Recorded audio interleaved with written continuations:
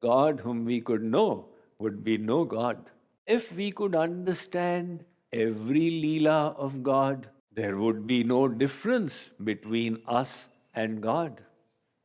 We discussed that the third manifestation of the Supreme Divinity is as Bhagavan, where he manifests his Naam, Roop, Leela, Gun, Dham, and Parikar, his associates as well.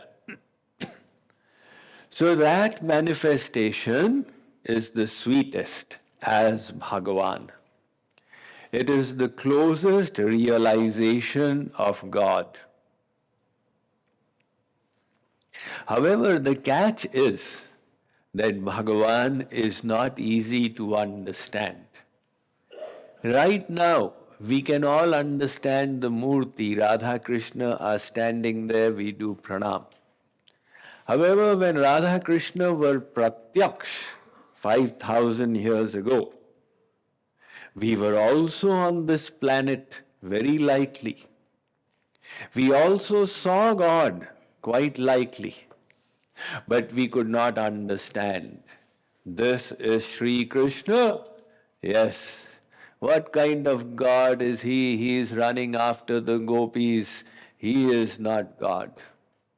It's possible we were in the Ram avatar as well. And we were asked, somebody told us this Ram is Bhagavan. We said he is Bhagavan, but he hid and killed Bali. What kind of Bhagavan is he? So the highest bliss you get from Bhagavan, but his pastimes are difficult to understand. Why are they difficult to understand? Because we try to comprehend them with our intellect. Our understanding faculty is the intellect. The intellect is limited and it is material. God is divine. He is beyond the realm of the intellect.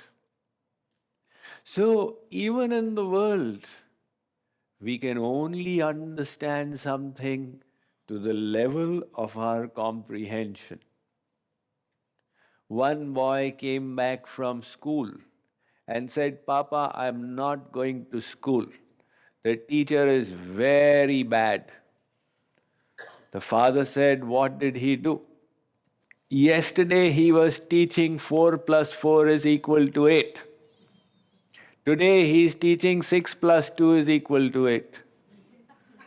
This teacher keeps on changing, I'm not going to go to school. Now the teacher is perfect, but the student's comprehension is limited.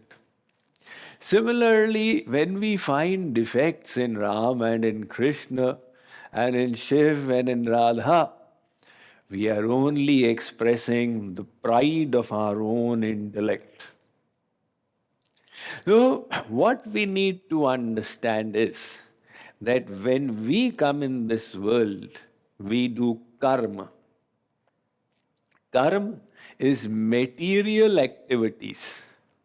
And when the Lord comes in this world, He does leelas.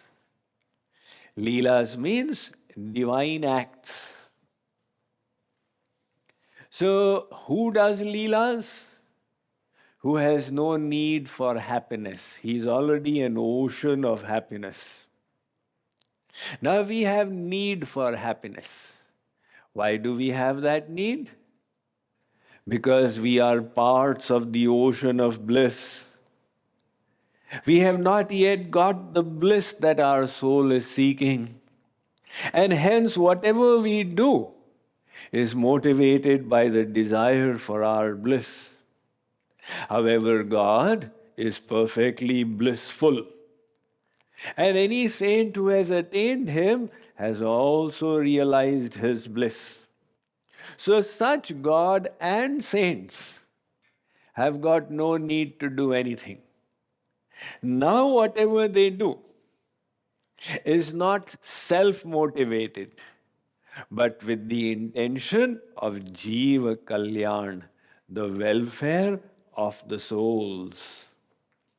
Hence, when God comes, He does divine acts. Janma karma cha me divyam. Those divine acts are leelas. Now, if we could understand every leela of God, there would be no difference between us and God. Then we would become God.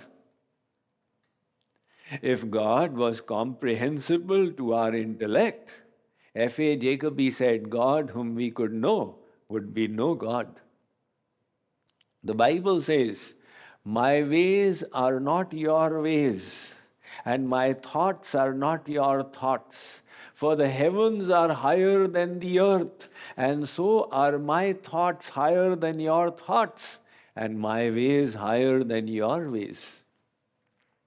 The Quran Sharif says, وَلِلَّهِ غَيْبُ السَّمَاوَاتِ وَالْأَرْضِ يَا أَيُّهُ وَالَّذِينَ ए ईमान वालों, जमीन और आसमान के भेद को अल्लाह मियाँ खुदावंद ताला के अतिरिक्त कोई नहीं जानता.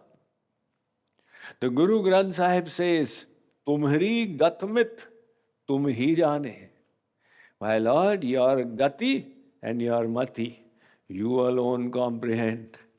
And if you grace someone, that person by your mercy can understand you. That is why, if we are not able to understand the Leela of God, we should never declare this Leela is wrong. We should say, I am not able to comprehend it today. But tomorrow, when my sadhana reaches that level, I may be able to comprehend it. So let me put it aside for now. This is the humble approach. When we have this approach, we see God, His forms, His leelas, His pastimes, etc. as divine. And when we see them as divine, we can easily engage in devotion and elevate ourselves. So that is why, if we want to take advantage of Bhagavan, let us keep that divine sentiment and engage in his devotion. So let us move on now to the next one. So Kripaluji Maharaj is drilling into our head the concept of Brahma, Paramatma and Bhagavan. Now you think, I have understood it, Swamiji. But as a teacher, I'll tell you, within 3 months, 50% of the people will have forgotten. So we should not be careless. We should not overestimate. Very often we are only hearing through the eyes. We're not even hearing through the ears. We must apply ourselves to the task of actually listening. Actually listening means you take it in and then contemplate over it and let it all get clarified. Those ages and ages of darkness, of ignorance from within, let it be dispelled with the divine knowledge. So we must apply ourselves to this task. This is one aspect of the practice of bhakti, the Shravan Manan Nididhyasan of Tattva Jnana. Now there are so many paths. People, they heard my lecture for 4 years. Then I said, where did you go now? Swamiji, I am doing Sudarshan Kriya nowadays. Hey Bhagavan, what did you hear for 4 years? Do you have what to say? A 5th grader would have more brains than that. Did you understand there is one Brahma, there is one Paramatma, there is one Bhagavan? So the highest and the closest realization of the Supreme Divinity is Bhagavan. And how will you realize his Bhagavan manifestation? Through which Kriya will you realize the Bhagavan manifestation?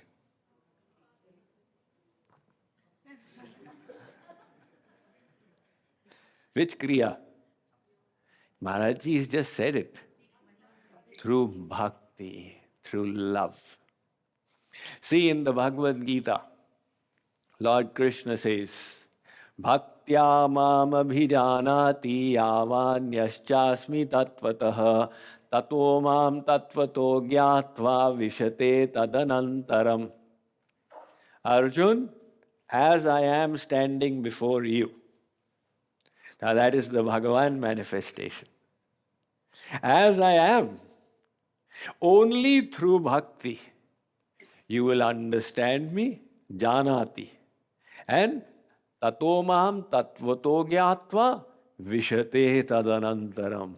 Through that understanding you shall enter into the secret of my being.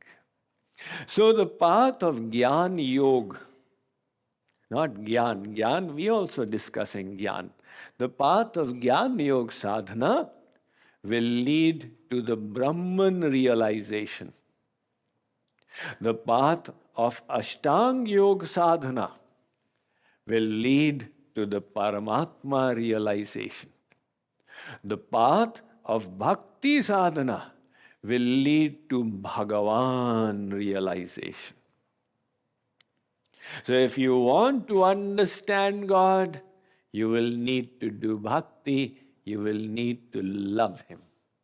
This bhakti seems to be so simple, but actually it's the most powerful sadhana. And why is that so? Because through bhakti you are attracting grace. The Jnani and Yogi are saying, I will do it. God says, do it. Then I will not grace you. You are on your own.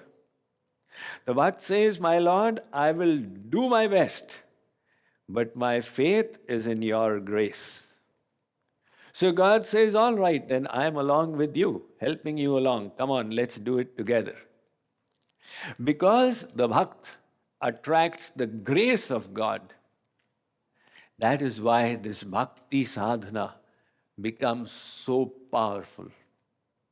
Gokoti danam grahaneshu kashi prayaga ganga yuta kalpavasah yagyagatam meru suvarna danam govindanam nanakadapi tulyam.